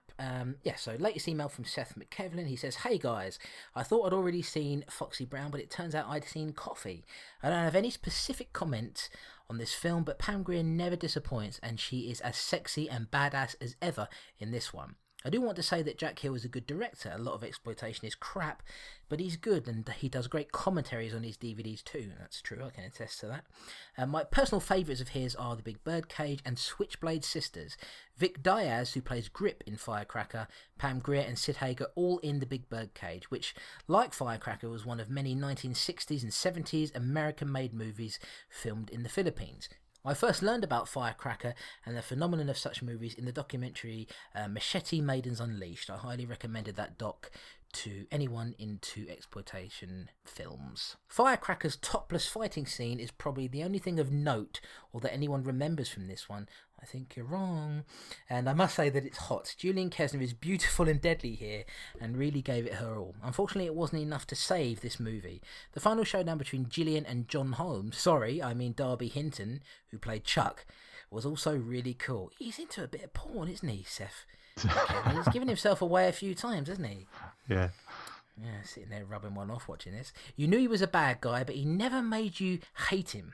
Either that means he's a good actor or a bad actor. Oh, I think you know the real answer, Seth. I don't think you should be questioning that. The movie also featured a lot of sloppy and quirky synth sounds that reminded me of what every amateur new wave band probably sounded like in the 80s. No! It's a good soundtrack. Just watch it in Shogun Assassin where it belongs. And guys, don't tell me that the bedroom scene didn't turn you on. Who doesn't enjoy some knife play every once in a while? And he's put a little tongue there. That means sarcasm. Say strange and deadly, Seth. Great stuff. Thank you, Seth. Thank you very much, Seth. And yes, I agree with most of that, apart from the amateur new wave band thing. But I've already spoken about this soundtrack a little bit too much. But yeah, and it's nice actually. You're watching along with us, which is fantastic. We've noticed that trend. Most of the people who write into us, you're going to notice if you're listening to the show for a while and you haven't written in, that we seem to get a lot of the same people, and that's because we built up a little, sort of cult fan base of people, I think, who love to write in and watch along with us. So that's great. So we will stay strange and deadly, Seth. And thank you very much. And we're glad you enjoyed Foxy Brown. We're sorry that you had to suffer through Firecracker, but there's more to come. There's more horrible stuff to come. Now we've got another email here. We do. Yes, from an old friend of yours, Thomas. Would you like to read this email from Brandy Jacola? I certainly would. Greetings, gentlemen. It is I, Brandy, finally jumping on the feedback bandwagon. Chris has no idea who I am, so Tom, can you explain it to him? Well, I'll explain it to Chris and the general audience, but I think, Chris, you'll remember Brandy, won't you? Yes, I do. I actually replied to this email. I just said, no, I do, because her and her husband, Dave, they used to record audio feedback for your show, The Gentleman's Grindhouse, that you did with Matt. Mm-hmm. So I remember hearing them from there, and I also heard one or two things that they did on their own podcast, the Inside Outcast. And so, no, I do actually know who she is, but do explain it for the people at home. Certainly. She does, like Chris said, a show called The Inside Outcast, which you can find at geekplanetonline.com or go to iTunes and do it. I can't really categorize it. It's generally geeky because they, like us, are geeks, like the horror movies and the sci-fi movies and computer games and so on. So they discuss all those things, but they also discuss other stuff. They are both goths. They like gothic music, and that's a big part of it as well. So it's a great, fun podcast to listen to, and I've enjoyed it over the years. And there's tons of episodes now. But like you say, I've been in touch with Brandy and Dave for years now. They fed back to the Gentleman's Grindhouse very often.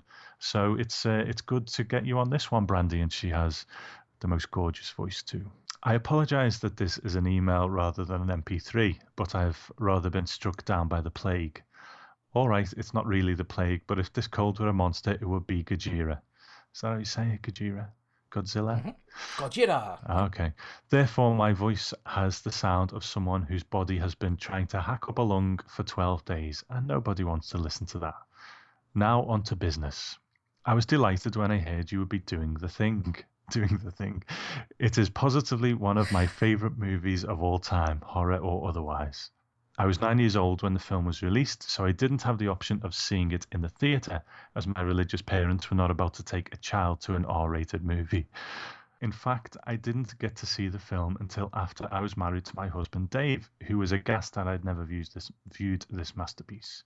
This was, of course, many years before the Blu-ray release, but we'll get to that. I often react vocally to a movie while in the comfort of my own home, and boy did The Thing get some reaction. I can't think of any other movie where even upon repeated viewings I am frequently screaming and laughing at the same time.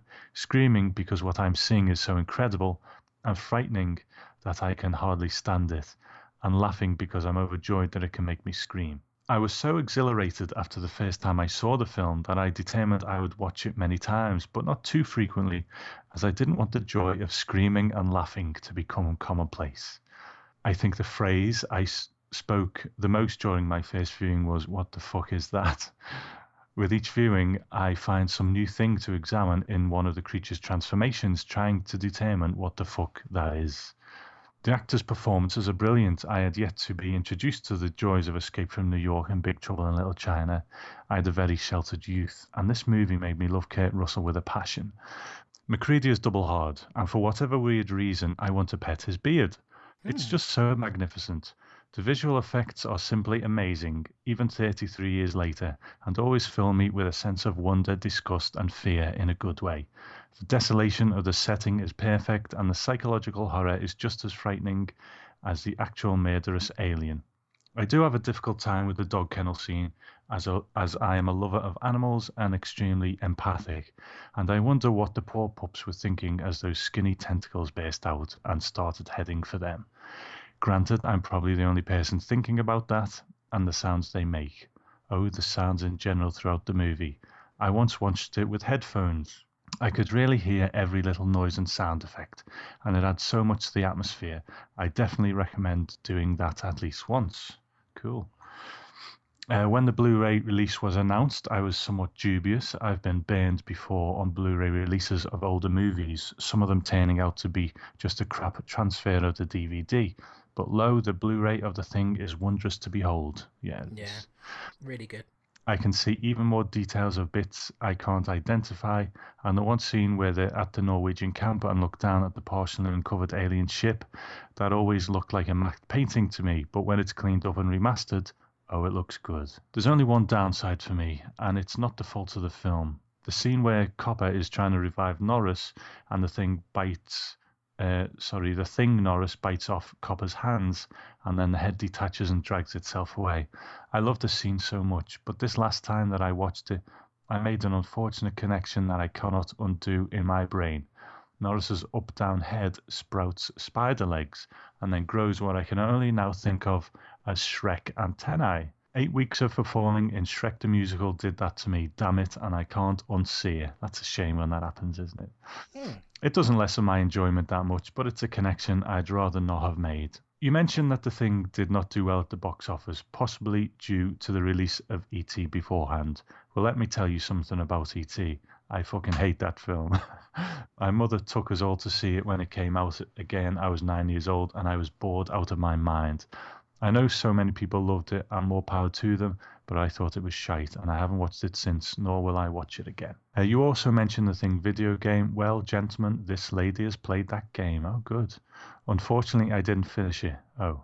But Dave played it a lot more than I did. It was beautifully atmospheric and frightening, very true to the film, but also very frustrating, and I lost interest when I couldn't figure out what I was supposed to do to progress. Perhaps I can cajole Dave into sending his own feedback on the game so that you might get a more in-depth review than what I offer. Yeah, absolutely, Dave. Always welcome. Thank you. I've also seen the original movie and read the short story on which it was based. The Thing from Another World is not what I would call a faithful adaptation. In fact, it's hardly an adaptation at all. There's an alien creature that's found in the ice, gets thawed, and starts reproducing. But this thing is not like the original. It's now a plant-based alien life form that can reproduce with the help of blood from another living creature. It's okay, I guess, but not very memorable. The original short story is basically what John Carpenter did with the film. There are a few variations, and some of the character names are different, but the plot is the same, with the exception that there is no Norwegian base. The Thing is discovered by the American research team stationed in Antarctica. I would say that the Carpenter film is the definitive adaptation of the original story, and as that story was originally published in 1938, shows us that the psychological and physical horror elements of this tale are timeless, and for me, so is this film. Well, I've waffled on long enough. Love the podcast, of course. I'll follow Tom's voice anywhere. But Chris, you are the perfect balance for Tom. The show might not work as well if not for your distinctive personalities. I do love the outtakes at the end. Well, I'm glad you do, because there's going to be some this time round. So carry on being strange and deadly, and I'll keep listening and occasionally bugging you with lengthy feedback ever yours, Brandy. Thank you, Brandy. And how could I forget? We were talking about female listener before. We've got Brandy. But absolutely, and thank you very much for the compliment that you gave me as well. It's really nice. I know that I think you heard Tom and I on the Gentleman's Grindhouse episode we did, where we kind of reviewed Maniac along with Matt. But I guess you haven't heard much of what I've done, probably for the best. But no, it's really nice that you. I love that you're very loyal to Tom. Both of you've sort of followed him, like you say, you sort of followed him wherever he goes, and I hope that I hope that it does work, and I'm not too much of a distraction for you. And you've given us a lot of laughs with this feedback, so thank you very much. Cool. All right, thank you again, Brandy. So we've got some audio feedback from a couple of friends of the show. Should we start with Jim? Yes, let's start with Jim Moon, the man with the golden voice. Of course, we told you on the last episode that he's one of the great masters of this, I think. When you listen to that voice, you're going to listen to me straight afterwards and think that I sound like a complete twat. And you'd be right. Jim Moon, please take it away. Greetings once again, gentlemen. Well, what a double bill you have for us this time. And let me tell you, I nearly got into very deep water searching for the Naked Fist. Its alternative title of Firecracker is well deserved, as that's clearly where all the budget went on all those fireworks in the credits. But, in fairness, they did save a few quid in the clothing stakes, with our heroine conveniently losing all of hers at every given opportunity. And as for that knife seduction scene, that guy's an expensive date, isn't he? It won't just cost you dinner, it'll cost you a whole new wardrobe. But in fairness, I wouldn't want them to have spent much more money on it, for I wouldn't have nearly rolled off the sofa laughing when she poked the eyes out of a poor hapless shop dummy in the grand finale. And who can forget the wonderful score? Indeed, I know many of you probably really wish you could, thanks to them playing the same bit of Casio keyboard abuse in every other scene. But the film has its high points too, like every punch sounding like a whip crack. Indeed, sounding like exactly the same whip crack. And who can forget use of a cobra in a fight scene? Indiana Jones, eat your fucking heart out. I mean, obviously, this is a terrible movie, but I have to say, it was a highly entertaining terrible movie. Having watched a lot of bad films over the years, I often find most of them just go on a bit too long, and the jokes worn flat in the final third. But as Naked Fist / Firecracker only clocks in at just over 70 minutes, it's absolutely just the right length to sit down with a few drinks and have a jolly good laugh at some prime exploitation nonsense. Foxy Brown, on the other hand, was a very different kettle of, not fish, probably smack or something like that. Now, I must confess I'd never actually seen this Blaxploitation classic before, and to be honest, I'm not surprised I haven't, because given some of the content, in particular some of the language in this movie, I can see why it's never turned up on late-night TV. I mean, the bad guys in this, they're, well, really, really bad, thoroughly despicable, and probably some of the most racist characters I've ever seen on the screen. Now, I know cinema has delivered us in-depth portraits of bigots before, and in a more serious context, but what was so shocking about these guys was the sheer everyday normalcy of the racism. And while the movie's story is very much a revenge-driven action fantasy, at the same time, this was really presenting an underside of American life, one that was often left under the cinematic carpet. And I can see why it went down a storm with its intended audience, because this film really honestly, and a little bit brutally in fact, shows the harsh realities of pimping, drug addiction, and above all, the absolute casual contempt of contemporary racism. Plus, it has to be said, with the main villains being so despicable, it really is satisfying to see them get their comeuppance.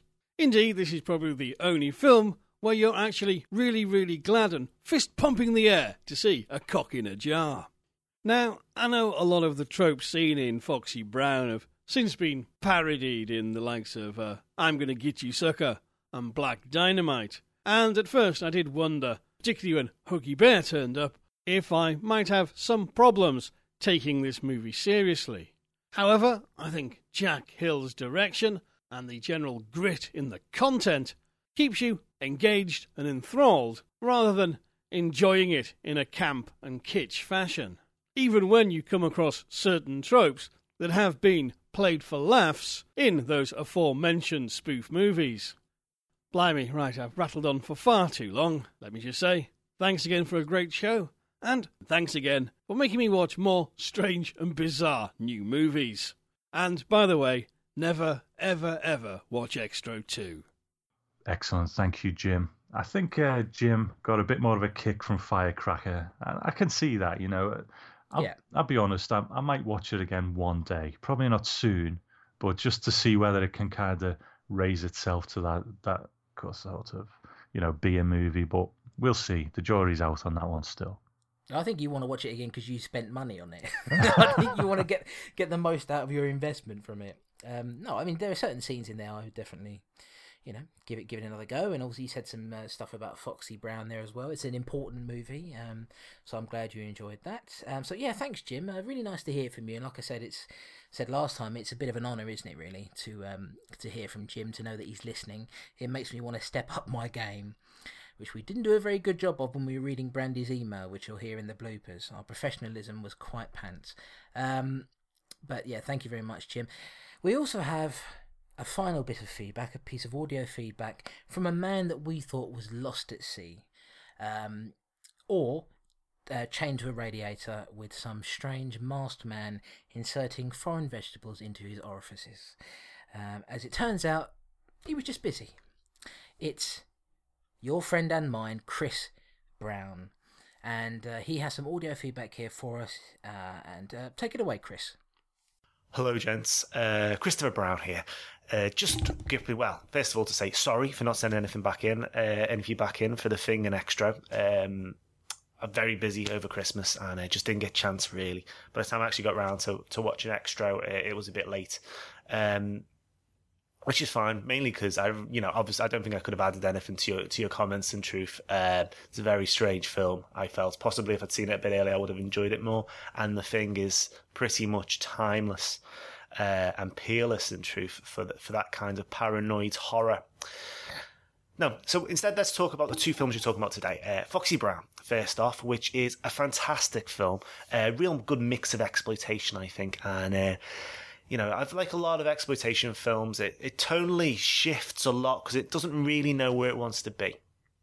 So you've got scenes of great comedy, like with the judge, getting his arse handed to him and then kind of shoved out of the hotel room. And then you've got that kind of flips quite quickly to quite grim stuff, with Pam Grier's character being, tied to a bed. It's not, it does kind of, when it's exploitative, it's very exploitative, and when it's funny, it's actually really funny. And also, there's a couple of great gore scenes in there as well. So really fantastic stuff. And obviously, it was one of the films. Pam Grier is just top notch in this, but a lot of the acting's pretty good for a kind of 1970s very low budget exploitation film. It does have a bit of a lull, around the 30-minute mark before it kind of really ramps up. But at the same time, I think it does that. It is a wonderfully entertaining film, and I think any film which has the billing of the people who the person who wrote the music and the person who made the clothes for Pam Grier. They're top billing only behind the producer and the director in the credits, which I think says a lot in terms of how they see that kind of stuff. And I think people have a lot of nostalgia for Blaxploitation in the 70s, and I think that those kind of the fact that they are so obsessed is great detail, which is part of that. Naked Fist was a new one for me. I'd never seen it before. And in the same way with that, you can see that the opening credits, and you see the nod for the music and the outfits, and you kind of know what you're in for.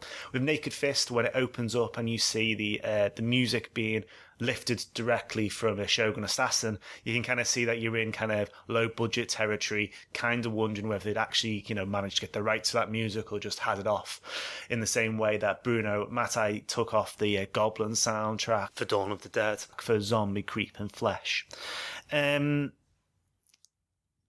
I felt with Naked Fist that it was a long watch, really. I struggled with it, even though it's quite short. I mean, really short, really. It's only 75 minutes. And that's mainly because there's not a lot of narrative flow. I didn't really understand what was going on. But then you get this kind of like triple whammy at the end, which is incredible and really odd and doesn't make a lot of sense narratively, with the strip naked fight with the gang, followed by one of the worst sex scenes I've ever seen in my life. Knives are very, very rarely sexy at all. And then a fight scene out of nowhere, which seems to kind of... She only wins because he lets her win, and she like rewards that by kicking him in the back and then stabbing him with 2 sticks in the eyes.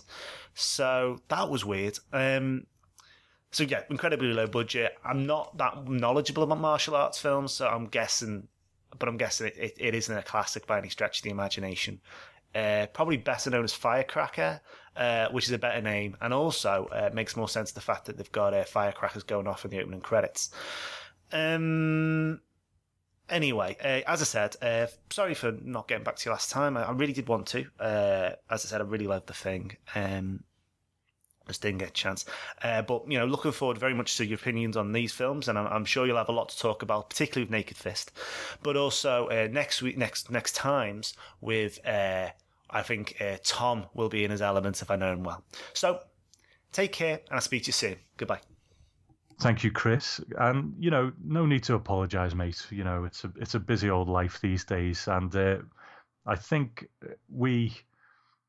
as far as we're concerned, you've been with us from the beginning, and our show is very much a spiritual, well, not just a spiritual successor, an actual successor to your podcast, the Video Nasties podcast. So you're sort of I like to think you're part of the fabric of Strange and Deadly. So, we understand if you can't get feedback in any week, mate. It's just, we enjoy it. So thanks for taking the time to do it. Oh, absolutely. Don't let this get in the way of your life in any way. When you've got time to do it, and this applies to anybody, if you've got time to do it and you want to send something in, that's fantastic. We love to read stuff or listen to stuff. And I have to say that I like you even more now, Chris, because you actually brought up Shogun Assassin. He's the only one who's written to us who actually knew where the music was from. So thanks, Chris, and I hope you enjoyed my ridiculous rant about the Firecracker earlier on. Lovely to hear from you. We hope we hear from you on the next one. So, you folks listening out there, we're done. Once again, we scratched 2 films off our Section 3 list. I think we're doing quite a good job of it, actually. How do you feel about the journey so far, Tom? It's been good. I like these little diversions, I mean, we're both horror fans. We're both big horror fans. But if it throws up, I know Firecracker was a bit of an issue, but you got some enjoyment from it too. But it's been a nice diversion from horror movies, I think. And I hope there's a few more of these along the way, when we work our way down that list. So it's been good. What are we going to do for the next episode? Well, look, we've, of course, diverged wildly from horror for this episode, but we're going straight back into it. It's interesting. Chris Brown, at the end of his feedback there, he said that the next episode we do, the theme of that one will suit Tom very well. I guess Chris probably doesn't know that I am also a huge fan of these films and indeed this franchise that we're going to be covering. On the next episode, Tom, do you want to tell them what the next theme is, the next double bill we're tackling on episode 8 is? Absolutely. When we go through this Section 3 list, there are going to be... we've always said the good thing about it is it goes from the obscure to the well-known, and for every horror fan, this is a well-known franchise. So we're dipping our toe into Friday the 13th because those first 2 films were on the Section 3 list. So it will only be those first two films. And I remember in the first episode we said, everyone's done the Friday the 13th retrospectives. We like listening to them. We've enjoyed them, but everyone's done them, so we wanted to do something different. And here we are doing Friday the 13th 1 and 2. But, that's okay. Like I say, it's a change of pace again it's different from what we've done this week. And I know we're both huge fans. So I think we'll bring a lot of that love to it. Absolutely. I mean, there are going to be bigger films on this list, ones that are more mainstream, that are less obscure. You've got your Firecracker, you've got some of the films that are coming up, Extra, for example, films that are really quite obscure that not that many people have seen. And then you're going to have films like this, the Friday the 13th films. And the first two films are very interesting, quite sort of influential in the slasher genre. So we're both big fans of slashers. So yes, I'm looking forward to the next episode. We'll try and give you, sort of different spin on it. But at the end of the day, it is two guys talking about films that are on a list. The reason I chose these films, Tom of course paired them and I did the schedule. The reason I chose them for February is because there is a Friday the 13th in February. Unfortunately, because we came back a bit later than we had intended to, the episode will actually go out after the Friday the 13th. There's nothing we can do about that. So, if you're just wondering, well, wouldn't it have made more sense to release it on Friday the 13th or near the 13th? Well, unfortunately, the schedule just didn't quite line up for that. But yes, Friday the 13th and Friday the 13th Part 2. It's a Friday the 13th theme, and we will be covering that on the next episode, which will be with you in 2 weeks from when you listen to this one, probably. That's it, guys. That's the end. So before we go, we of course need to give you our contact details. First of all, if you want to submit any feedback to us, please do so. We're getting a lot of feedback from people we know, and that's brilliant. But if you're out there, you've never written to us before, please do, contact us. Let us know how you're feeling about things. Talk about some of the films we're going to be covering. You can email us at feedback@strangeanddeadly.com. You can find us on Twitter at twitter.com/strangedeadly, no and in there. Tom, how can they find you? I am Grindhouse Tom on Twitter. And I am The Gore Boy on Twitter. You can also find me on Instagram, instagram.com/the Chris Clayton. And look out for my Golden Oldies podcast, which is basically a bunch of my old podcasts, Gore Boy Radio. It's an old show I used to do years ago. They were lost seemingly forever. Tom managed to find a whole bunch of them. And we will start releasing them on the 18th of February. Now, I will, of course, if you contact me on Twitter or look at my Twitter, you'll find more information there over time. I'll make sure I let everybody know in good time for it. It's going to basically be released every fortnight, I believe. Is that right, Tom? That's right, yeah. The Gentleman's Grindhouse, my old podcast, goes out on a Wednesday, and it's going to be alternate weeks with Gore Boy Radio. Yeah, so they're just old shows recorded, 6 or 7 years ago, so they're pretty old now. But hey, if you're perhaps new to me, you haven't heard me before, you want to listen to some of the old stuff I did, probably not very good, but it's going to be there for you anyway. Of course, go to gentlemansgrindhouserecords.com. You'll find a lot of information about all the podcasts we do. We're sort of building up a little network there, aren't we? Yeah. And you go there, you can find out information. There's even an episode schedule on there where you can see what we're tackling in the weeks to come. So that's it from us, guys. Take care of yourselves, and we will see you in another fortnight with more nonsense. Goodbye for now. Bye-bye.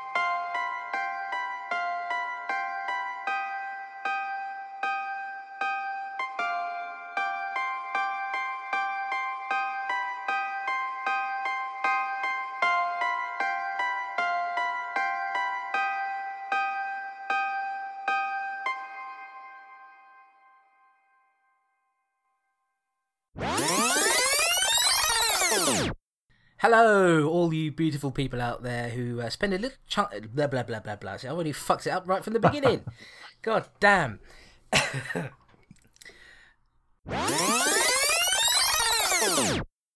Early on in her... Early on in her... Early on in it. Oh dear. Please don't let me get stuck talking about this Doing nonsense. so well. Go on. Now you're going to make me crack up every time I read it. Oh, dear. Early on. Come on, hold it together. Right. Hold it together, Okay. son. All right. Yeah, nurse me through this time.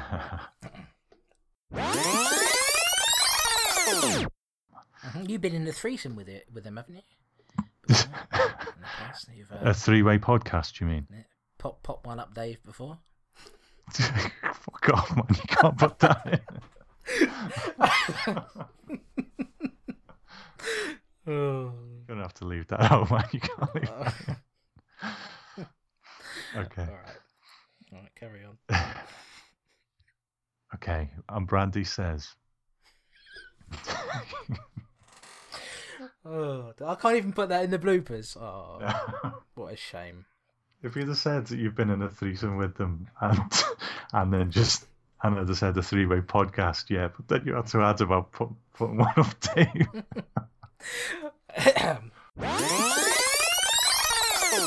McCready is double hard. Oh dear. Good old McCready. Yeah, double hard McCready. McCready is double hard, and for whatever weird reason, I... Sorry, Brandy. Just double hard makes me laugh. Yeah, we're having a bit of a giggle fit at the moment, Brandy.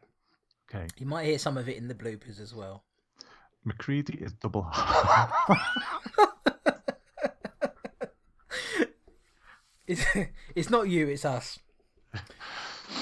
He is double hard. Okay, I'm just thinking of it the wrong way. Yeah. Okay, I'll say it differently.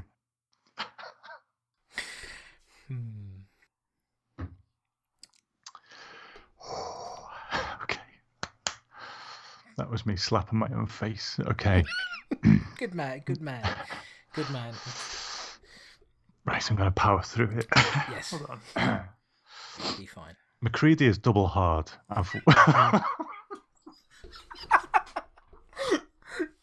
Double hard. Why did you have to put double hard? Okay. Oh dear, some of this has got to go in the bloopers. We've been doing so well. Does double hard mean have an American meaning? I don't know. Oh, sorry, Brandy. Okay.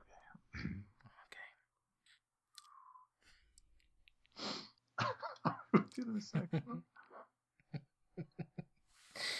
You just changed it to McCready is really great or something like. Okay. Oh dear.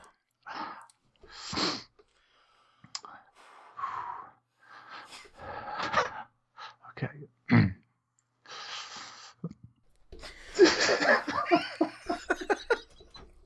I'm trying. Maybe I should go over the other side of the room. I can't even look at it. Hold on. Oh boy. Right. Professionalism. Yeah. Right. Okay.